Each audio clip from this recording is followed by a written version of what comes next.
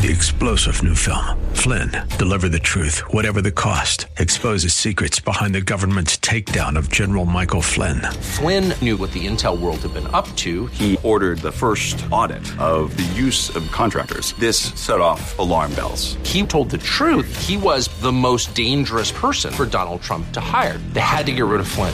Flynn, deliver the truth, whatever the cost. Available now. Watch it today. Go to salemnow.com. salemnow.com. The following program is sponsored by the National Prayer Chapel.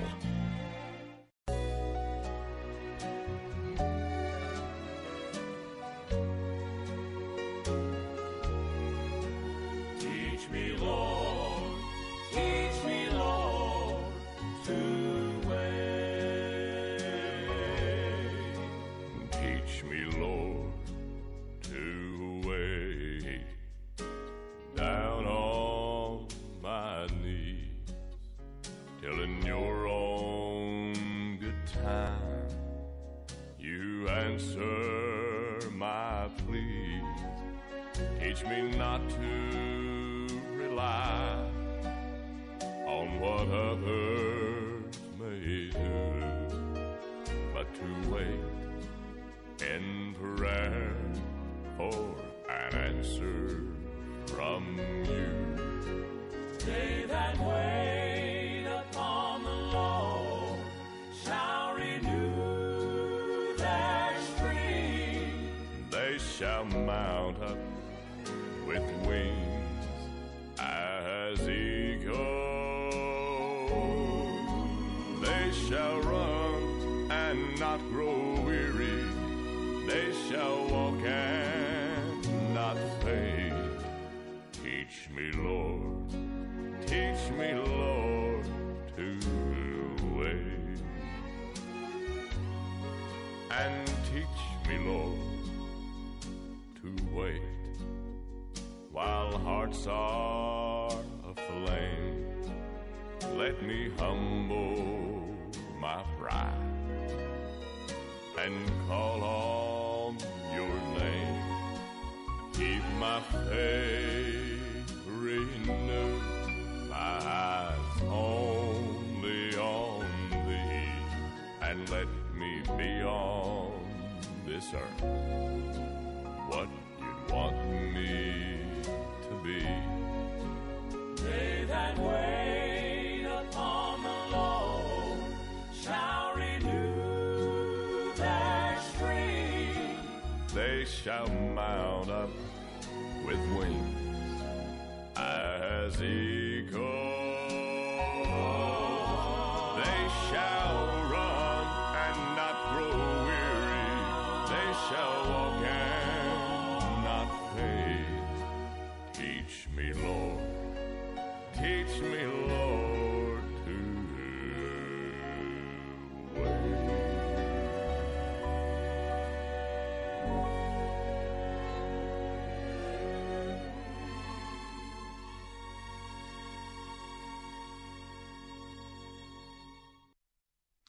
Jesus was teaching the parable of the sower. The sower went out to sow. And he begins to say that this parable reveals the very secrets of the kingdom of God. He said, the farmer sows the word. Some people are like seed along the path where the word is sown. As soon as they hear it, Satan comes and takes away the word that was sown in them. Others, like seed sown on rocky places, hear the word at once, receive it with joy. But since they have no root, they last only a short time. When trouble or persecution comes because of the word, they're offended. The King James Version, they're offended. The word is scandalized. Scandalized. Still others, like seed sown among thorns, hear the word, but the worries of this life and the deceitfulness of wealth and the desire for other things comes in and chokes the word, making it unfruitful. Others, like seed sown on good soil, hear the word, accept it, or as Matthew says, understand it. And they produce a crop 30, 60, or even 100 times what was sown. And it's by perseverance they do this. Now, my question to you is, how deep is the soil? How deep is the good soil? How deep does your heart need to be to receive all of these seeds of the gospel as they're planted in you, so that you don't have rocky soil? You have deep soil. How deep does it need to be? Well, part of what I've seen in our culture today is that we don't have any idea how deep that soil is, or how deep it needs to be. I want to tell you today, that soil needs to be very deep. And it begins, as the psalmist tells us in Psalm 51, with the cry, "Have mercy on me, O God. According to your unfailing love, according to your great compassion, blot out my transgressions and wash away all of my iniquity and cleanse me from my sin." The soil will be shallow if you do not begin with repentance and an evaluation of what the soil is in your heart, while making a decision, a conscious decision, about how you're going to respond to this gospel message. Now, it's very clear. He says, "For I know my transgressions, and my sin is always before me. Against you and you only have I sinned, and done what is evil in your sight, so that you are proved right when you speak and justified when you judge. Surely I was sinful at birth, sinful from the time my mother conceived me. Surely you desire truth in the inner parts. You teach me wisdom in the inmost place. Oh, cleanse me with hyssop, that is, with blood, and I will be clean. Wash me, and I will be whiter than snow. Let me hear joy and gladness. Let the bones you have crushed rejoice. Hide your face from my sins, and blot out all of my iniquities. Create in me a pure heart, O God. Renew a steadfast spirit within me. Do not cast me from your presence, or take your Holy Spirit from me. Restore to me the joy of my salvation, and grant me a willing spirit to sustain me. Then I will teach transgressors your ways, and sinners will turn back to you." Verse 17, Psalm 51:17. The sacrifices of God are a broken spirit, a broken and contrite heart. O God, you will not despise. Isaiah 66:2. This is the one I esteem. He who is humble and contrite in spirit and trembles at my word. Now, David, in his Psalm 51 confession, as he deals with the sin of his heart, is very much a model if you want deep soil that can receive the seed of the gospel. It is not a casualness. It is not shallow. It is honestly dealing with my spirit condition, dealing with what I do day by day that displeases the Lord. It recognizes my depravity, and it causes the heart to begin to cry out to the Lord, "Create in me a pure heart, O God, and renew a steadfast spirit within me. And do not cast me from your presence, or take your Holy Spirit from me." This is the opening salvo to having that good soil that will produce 60 or 100 times what was sown in it. It is not a simple process to gain good soil. It is a gift of Jesus. Peter talks about this. 1 Peter, the first chapter. Let me begin reading to you at verse 13. Prepare your minds for action. Be self-controlled. Set your hope fully on the grace to be given you when Jesus Christ is revealed. As obedient children, do not conform to the evil desires you had when you lived in ignorance, but just as he who called you is holy, so be holy in all you do. For it is written, be holy because I am holy. In the first chapter, he introduces his whole book in verse 2 by saying, who have been chosen according to the foreknowledge of God the Father through the sanctifying work of the Spirit for obedience to Jesus Christ and sprinkling by his blood. Peter is saying, look, you've been chosen to be made holy. What does it mean to be sanctified? To be set apart from what? Set apart from the world, from the shallow soil, from the choking thorns. It means to be set apart unto Jesus. Now, I've read these passages many times, and there are more passages I want to share with you.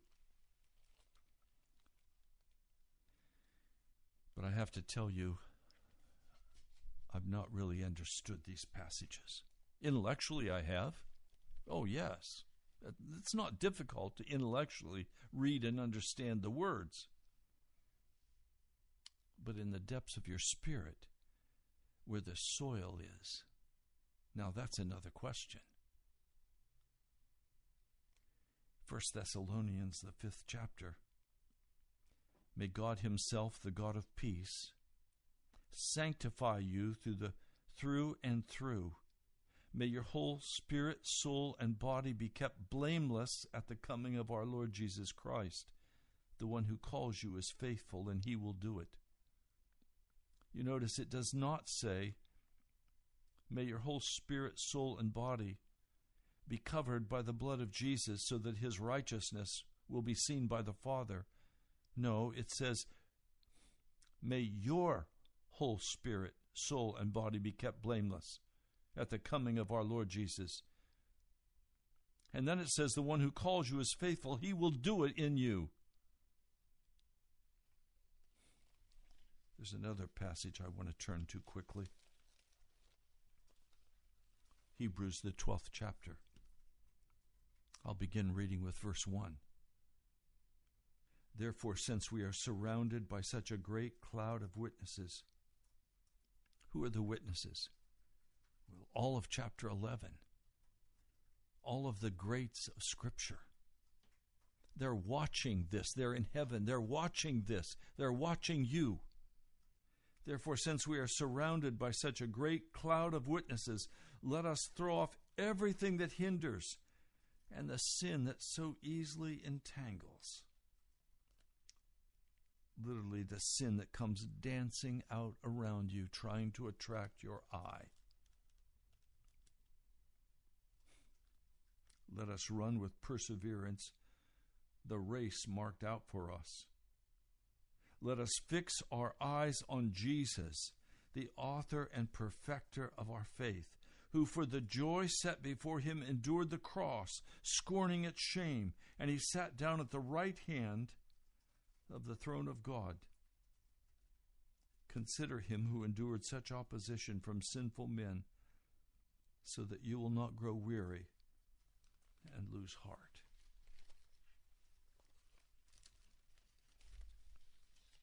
Now there's one more passage that I want to read. And then I have some things I want to share with you. Romans, the 12th chapter, verse 1. Therefore, I urge you, brothers, in view of God's mercy, to offer your bodies as living sacrifices, holy and pleasing to God. This is your spiritual act of worship. Do not conform any longer to the pattern of this world, but be transformed by the renewing of your mind. Then you will be able to test and approve what God's will is. Transformed. Transformed. Literally, utterly changed. A new man. I want to share some things out of this book that I've been sharing some with you, the remarkable incidents and modern miracles through prayer and faith by Guy Bevington. I have a particular reason for wanting to share this story. It is an example of old-time religion as opposed to the shallowness of our religion. It is challenging me on every level. And I've been sitting before the Lord day after day, crying out that He would teach me how to pray, that He would give me such a depth of soil that the Word of God planted in me could grow and produce 100-fold for the kingdom of God. He writes, I went to the Cincinnati camp one year, and there was invited to come down the river to hold a meeting. I don't remember much about the meeting, but a sister there was unable to attend the services. Being confined to her bed, I went to prayer for her, and soon saw that there was something hindering, but couldn't tell just what. I wanted to know if it was the same as recorded in Daniel 10. So I went out to the barn where I was staying in the home, and then finally from there I went to the woods. She had been healed once before through our prayers. In about 48 hours, God showed me that she had never testified to the other healing. So I went in and reminded her of negligence. Now, wait a minute. Did I read that correctly? This man went out in the barn and out in the woods where he could pray and wait before God for 48 hours. 2 days. Day and night. I went in and reminded her of her negligence that she had not shared her other healing. She'd been a coward. After a pause, she said, Brother Bevington, who told you that I never testified to it? Whoever did told you a lie. I said, Sister, you never testified to it here in this Methodist church where you are well known. Well, no, I never did here, but did once in an open-air meeting in Cincinnati camp meeting. Yes, I said, 'twas no trouble there where you were not known, and no sacrifice there, no danger of anyone's pointing the finger at you there. I said, Sister, you were too big a coward to stand here and tell what God had done for you. And Jesus said, whoever shall be ashamed of me and of my words, of him shall the Son of Man be ashamed. She said, I'd like to know who told you that. I said, God told me that when I was out in the woods praying. Yes, 'tis true, she said. Brother Bevington, will you ask God to forgive me? I said, if you can convince God that you will stand here amongst the scoffers and tell the truth about your healing, I presume he will heal you. But you will have to convince him, and that may not be easy. You might easily convince me, but you're not dealing with Bevington on this case. You're dealing with God, the all-seeing Jehovah. God has no use for cowards. So I left her and went back to pray in the woods. I remained there about 60 hours and then slipped out the back way from the woods and did not go near the house, but went about 4 miles to hold another meeting while she was getting increasingly desperate and sick. I conducted a 14-day meeting in which several found the Lord and 2 were healed. She heard where I was and sent for me. I went and she said, I'm in heaps of trouble. I've told the Lord I would tell it here in this neighborhood, in this church. I said, I think he knows you're lying as you did before, and grabbed for my hat and went back to the woods to pray. I remained there about 4 days, as I was very desirous that she would get where God could trust her with such a boon as healing it would be for her, as she had means and talents that God could use if he could get hold of her. I want to stop. This man is spending days praying for one individual that God could just move her to a position where he could begin to work in her life. Many of you listening to this broadcast are not in a position where God can even begin to work in your life. You're too stubborn, or you're too angry. Your grudge is too deep. And somebody is going to have to pray for you. And it won't be quick and it won't be easy. Or you're going to have to go before the Lord for yourself and cancel almost everything in your life and get a hold of God. Well, she was dumbfounded at my actions and about concluded that there was something radically wrong in my brain. But I was up on the hill under a large oak, pleading with God to wake her up and get her where he wanted her. And God was doing his part. On the 5th afternoon, he said, go to her at once. And I went. And such a sight as met my eyes. She'd been crying for 48 hours. As I knocked at the door, I heard her between sobs say, come in. As I entered the room, she threw up her hands, saying, oh, I'm so glad to see you. I'm so glad you've come. And God has answered prayer. Forgive me for feeling so angry against you and saying so many bad things about you. I am so sorry, as I never knew I was such a mean person. That was what I'd spent those hours in the woods for, as that proud heart had to be subdued. You see, she'd never had anything more than a meeting house religion. I was fully convinced that she had never received the Holy Spirit.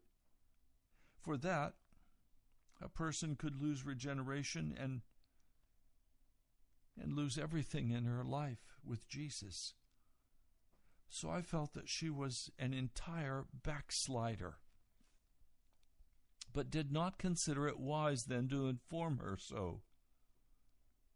She just said, Brother Bevington, I have lost my sanctification, for had I been sanctified, I would never have felt toward you as I did.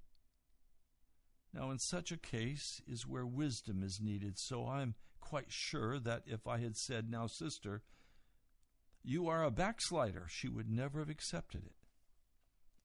So I went to the woods and I pleaded with God to tell her that she was a backslider, as he seems better capacitated for those emergencies than we do. I spent 5 hours in the barn after coming down from the hill and cried, oh God, don't let her be deceived. So after she makes this confession, he knows that she's not even saved because of her attitude, because of her words, because of how she's treating Jesus, even though she's very religious. Now, please, some of you listening to this broadcast have never produced one soul for Jesus. Why?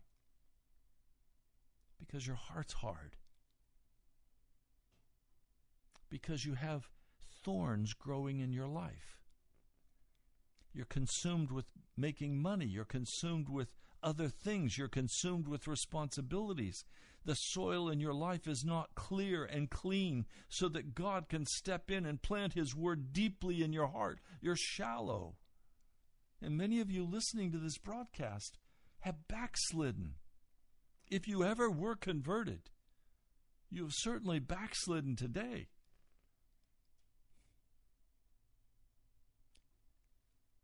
He goes on. I spent 5 hours in the barn after coming down from the hill, and I cried, "Oh God, don't let her be deceived." That 5 hours of struggling in the barn caused the X-ray to be turned on. And she said, "Brother Bevington, I'm sure you'll be very much surprised at what I'm going to relate, but I feel that I must tell you.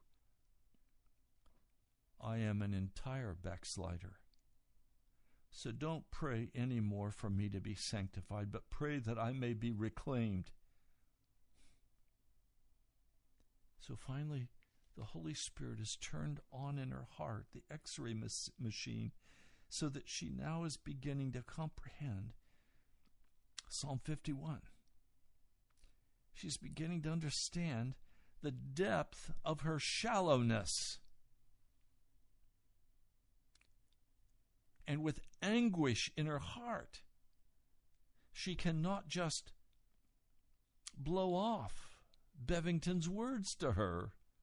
Now she has to deal with them because it's the Holy Spirit who has come and turned on the X-ray machine so that she can see the depth of her wickedness.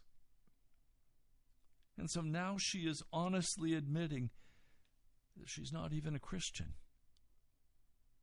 that she has lost her Christian faith. It's just a sham. It's meeting house religion. It's church religion.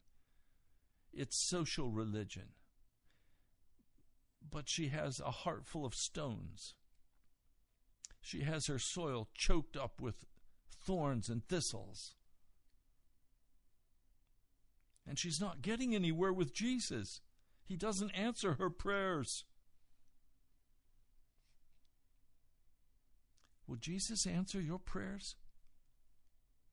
Or do you shoot a prayer at heaven and then go about your business because you know nothing's really going to change unless you do something and make it change?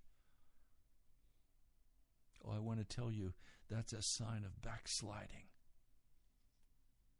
That's a sign that you need regeneration. You need to be converted. Don't put any confidence in the fact that you've gone to church for years. Look at the reality of the condition of your heart. Oh God, turn on the X-ray machine right now in the heart of every person listening to this broadcast. Lord, turn on the X-ray machine. My heart as well. Lord, don't let us be shallow. Lord, we need deep soil to produce the fruit you desire us to produce. And the thorns and the thistles and the rocks, Lord, they have to be gone in the name of Jesus.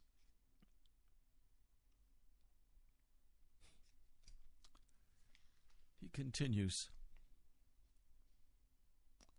So it is to be seen that perhaps 9 times out of 10, we make an awful failure of work for which God is so much more qualified than we. In 3 hours, she was blessedly converted and was so happy and said, "Why, brother, I wonder if I didn't get sanctified when I got reclaimed here. I feel so very happy." I said, "Did you ever see anyone that was sanctified at the same time he was regenerated?" "Well, but I'm I'm so very happy. I said, you ought to be happy. A woman that is mean enough to slam the door in the face of as good a friend as Jesus is and treat him as you've treated him and have him tenderly forgive you for that treatment and throw his loving arms around you and restore your former joy ought to be a very happy person indeed. She said, I guess you're about right. Well, now can you pray for my healing? The book says, seek ye first the kingdom of God and his righteousness. Have you his own righteousness now? You've been regenerated, you're converted. But have you been sanctified? Well, I don't think so. But what must I do? I said, don't you want to be sanctified? Well, certainly, yes, I do. Well, why not pray for sanctification? I thought that after I was healed, I could pray through better and get sanctified. Well, you settled that squarely from the Word. I grabbed my hat and started out. It had now been nearly 7 days since I'd had anything to eat. I went out into the kitchen and told the daughter that I was hungry. She prepared a nice dinner, and I ate heartily. They had a little girl about 7 who saw me in the kitchen. She went into Mother's room telling her what I had said about a little girl in Cincinnati, and the mother said, tell him to come in here, as she didn't know what had become of me. She said, I have no more terrible feelings about you, and do you believe that Jesus will heal me?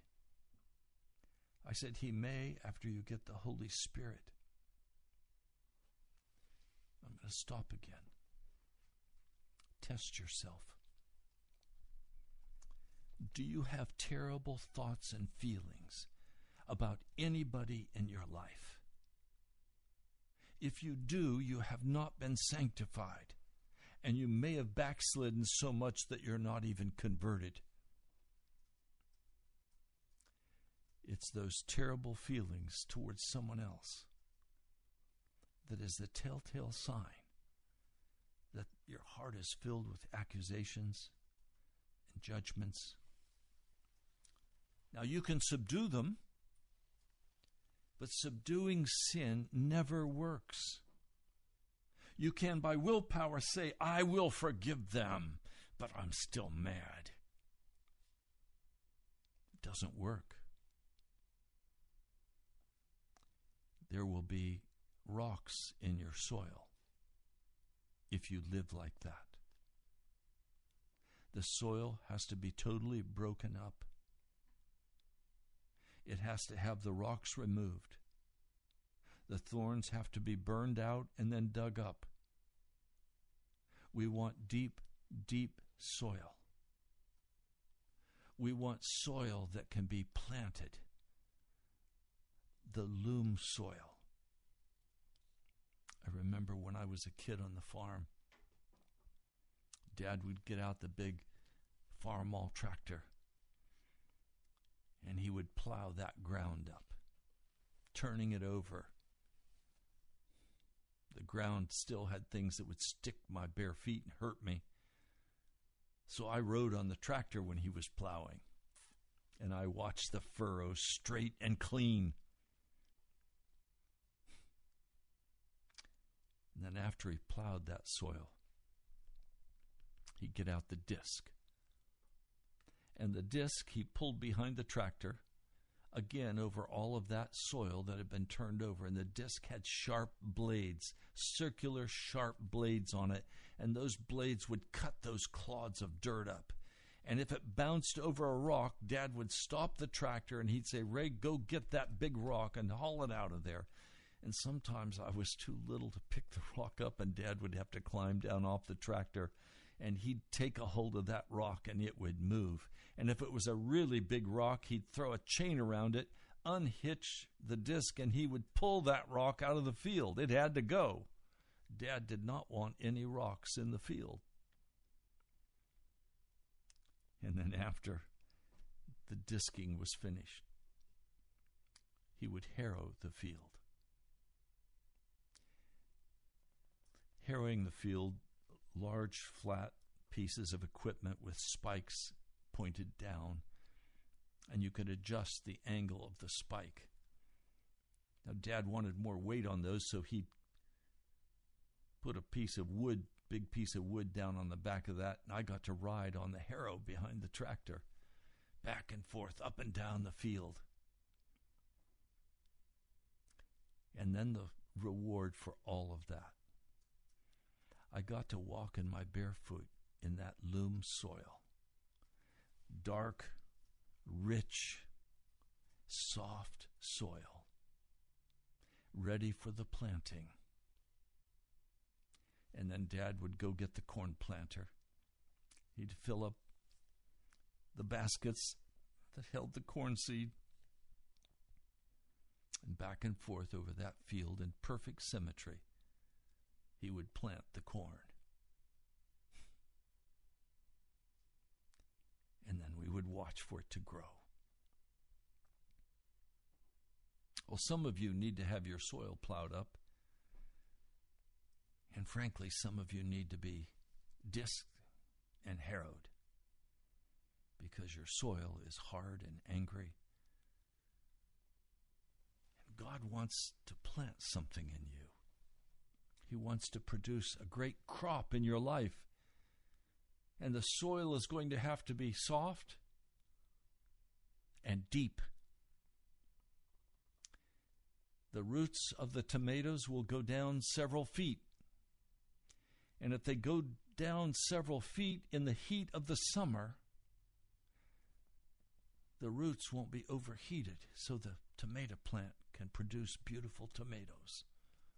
Have you ever planted a tomato plant in a shallow soil, and the heat of the summer comes, and the tomato wilts, and it won't produce anything? No matter how much water you pour on it, you can't keep those roots cool. No, it takes deep soil. Soft, loam soil. Not hard clay packed down. No, loam soil. Loam soil. She said, I have no more terrible feelings about you. Do you believe that Jesus will heal me? I said, He may after you get the Holy Spirit. Well, she drew a long, deep breath and finally said, well, I want the Holy Spirit, all right. So I went to prayer. It was about 4 p.m. I remained there 4 nights and 3 days, holding on to God for her to die out. Did you catch that? He is praying for 4 nights and 3 days that she would die out to herself, to her pride, to her hard feelings. Neither of us ate a mouthful during this examination. God answered, as she seemed to be about the deadest living person I had seen for some time. Her husband was an unsaved man, but a firm believer that she could get well, and encouraged me to continue. He believed in divine healing, even though he was unsaved. And he told me several times that if we could get her where God could have his way, the Lord would heal her. So on this 4th morning, she bounded out of bed. No one but the daughter was up, and the mother was shouting, sanctified and healed. And oh, I have the real thing this time. I saw her twice after that. She was an entirely different woman. Well, the husband wanted me to stay 1 more day. So I went to the barn as I was somewhat fatigued, and there I pleaded for him. I came down at 3:30 p.m. He was in one of the stalls in the cow barn, praying. Well, that's what I'd been praying for during those several weeks of strange actions, but they all counted.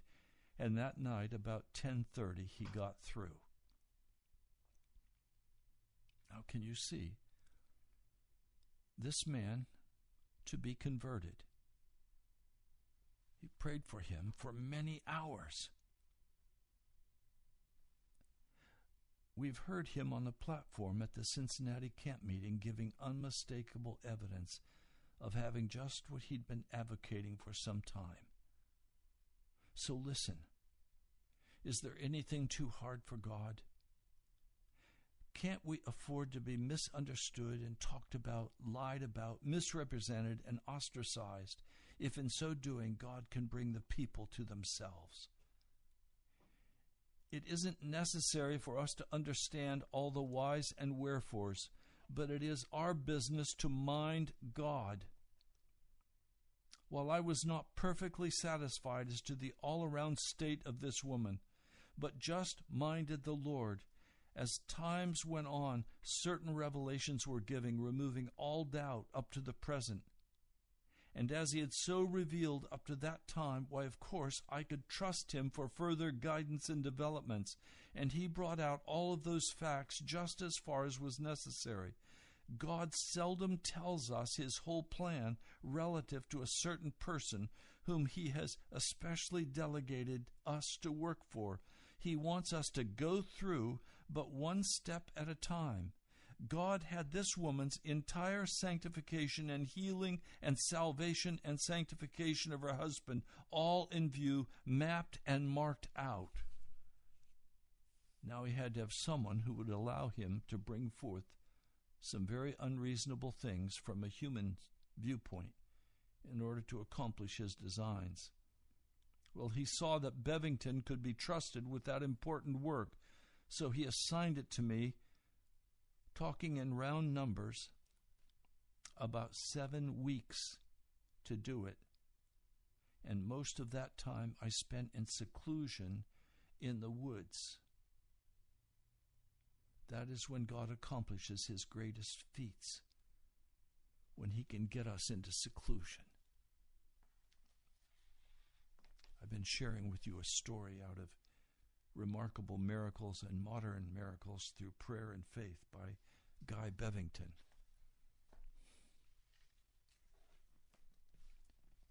Now, I hope you're as astonished as I am. I see how very shallow I've been. The Lord has told me, wait upon the Lord, and the Lord will carry you through. Well, what did he mean?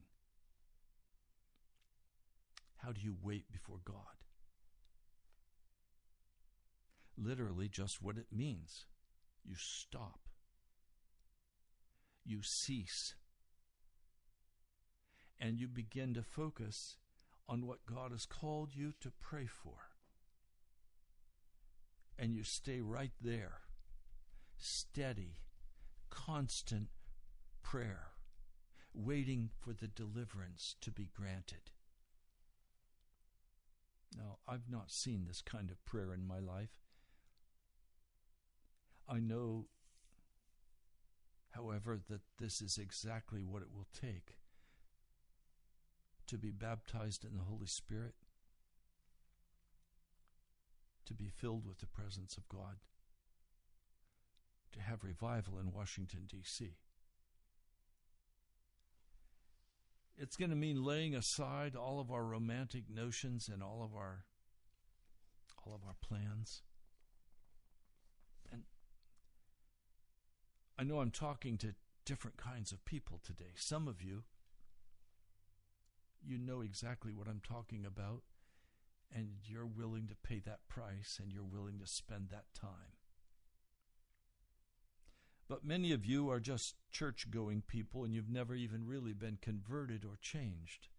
You still love the party and the dance. You still love the entertainment. You still love the television. You still love all the things of the world and the flesh and the devil.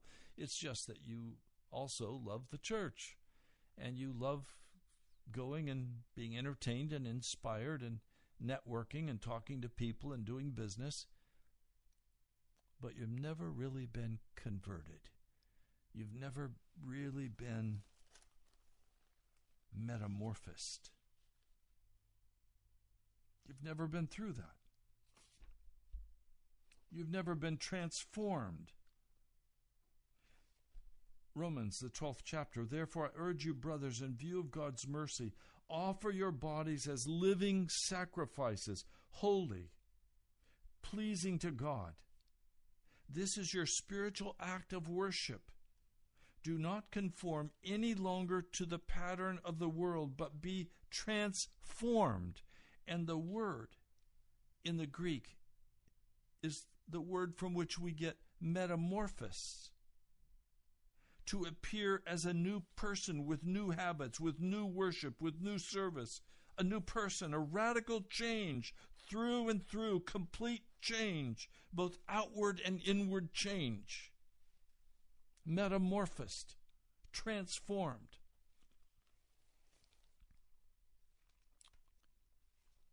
No.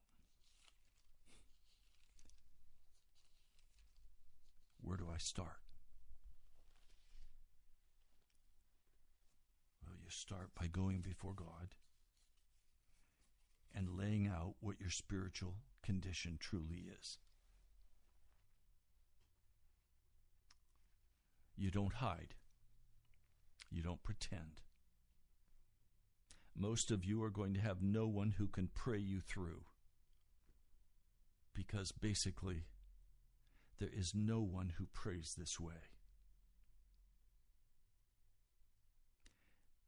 And so it's going to be up to you and God and the Holy Spirit. And it depends on how earnest you are in desiring this fullness of righteousness.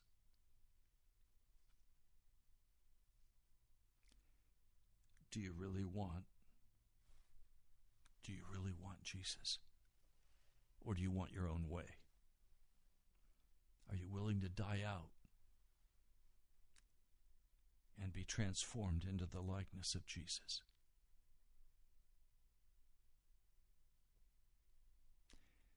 It's going to take time. It will be expensive. Family and friends may say that you've lost your mind, that you've become a fanatic.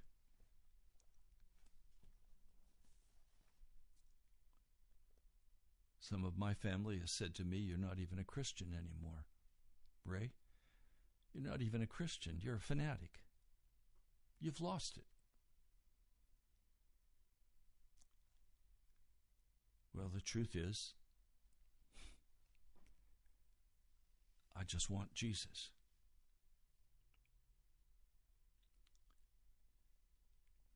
And I have given up the ways of this world. I'm not perfect in terms of maturity. I'm still immature.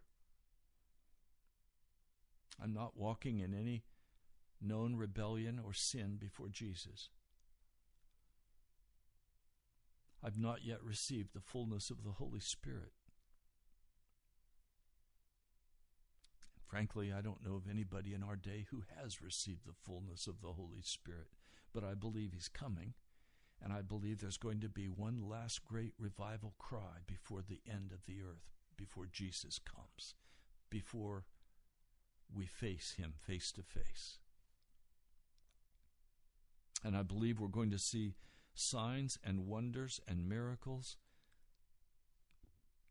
like we have never even read about before. I believe the latter rain is going to be much greater than the former rain of Pentecost.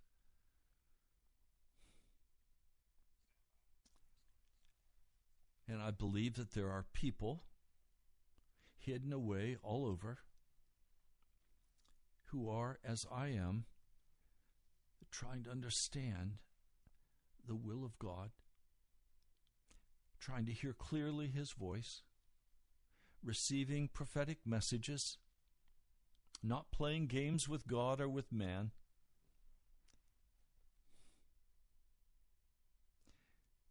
Romans, the 6th chapter says, in the same way, count yourselves dead to sin, but alive to God in Christ Jesus.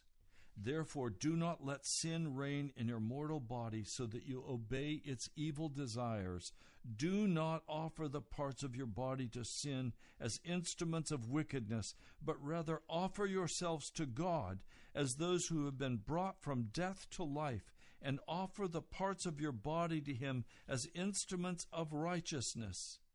For sin shall not be your master, because you are not under the law, but under grace. That's where we stand.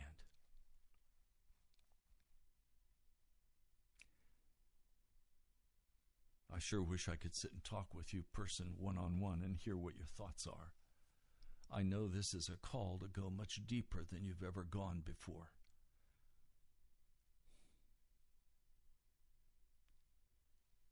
I'm going to be continuing in the book of Mark. It's time we got real serious with Jesus. It's no time for games with him. And the place we start is Psalm 51. I urge you to go and pray and read through that as David came before the Lord with confession and with request. And I believe stayed there until the answer came. It's up to you. What is it you really want? Lord Jesus, I'm asking that you would turn the X-ray machine on the heart of every person who has listened to this broadcast. I know some are angry and have not liked what's been said. Lord, would you turn the X-ray machine on in their hearts? May we see clearly, Lord Jesus, the condition of our spirit before you, that you could work your redemption in our hearts. Lord, make us like you. Thank you, Jesus. I pray in your name. Amen. Well, we're out of time for today, but I want to give you our address, and please, this has been a very slow week. We need to hear from you. We're coming to the end of the month. We're still several $1,000s short of being able to pay for the month of January. It's one of the most expensive months of the year. We pay by the day, by the hour. So would you write to me? Write to the National Prayer Chapel, Post Office Box 2346, Woodbridge, Virginia, 22195. If the Holy Spirit is prompting you, give as he calls. The National Prayer Chapel, Post Office Box 2346, Woodbridge, Virginia, 22195. You're also welcome to go to our webpage, nationalprayerchapel.com. You can give online. You can listen to this message again. It'll be up this evening. And all of the other messages are there, and there are blogs to read. I pray it will be helpful to you as you wait before the Lord. God bless you, my brother. I'm Pastor Ray Greenley from the National Prayer Chapel. I love you. I'll be praying for you. And I'll talk to you soon. Before the presence of his glory with great joy, with great joy, to the only God our Savior, through Jesus Christ our Lord. 3-star General Michael J. Flynn, head of the Pentagon Intelligence Agency, knew all the government's dirty secrets. He was one of the most respected generals in the military. Flynn knew what the intel world had been up to. He understood its funding. He ordered the first audit of the use of contractors. This set off alarm bells. The explosive new documentary, Flynn, Deliver the Truth, Whatever the Cost, uncovers the facts behind this scandal. Flynn told the truth. He was the most dangerous person for Donald Trump to hire. I find out the worst enemy that I'm going to face in my life is right here in America. They took my assessment and they wanted me to change it. And I was like, I'm not changing it. They had to get rid of Flynn. With in-depth interviews, archival footage, and never-before-seen personal records of the man behind the headlines. I just felt like I was drowning. Flynn, Deliver the Truth, Whatever the Cost. Available now. Watch it today. Go to salemnow.com. salemnow.com.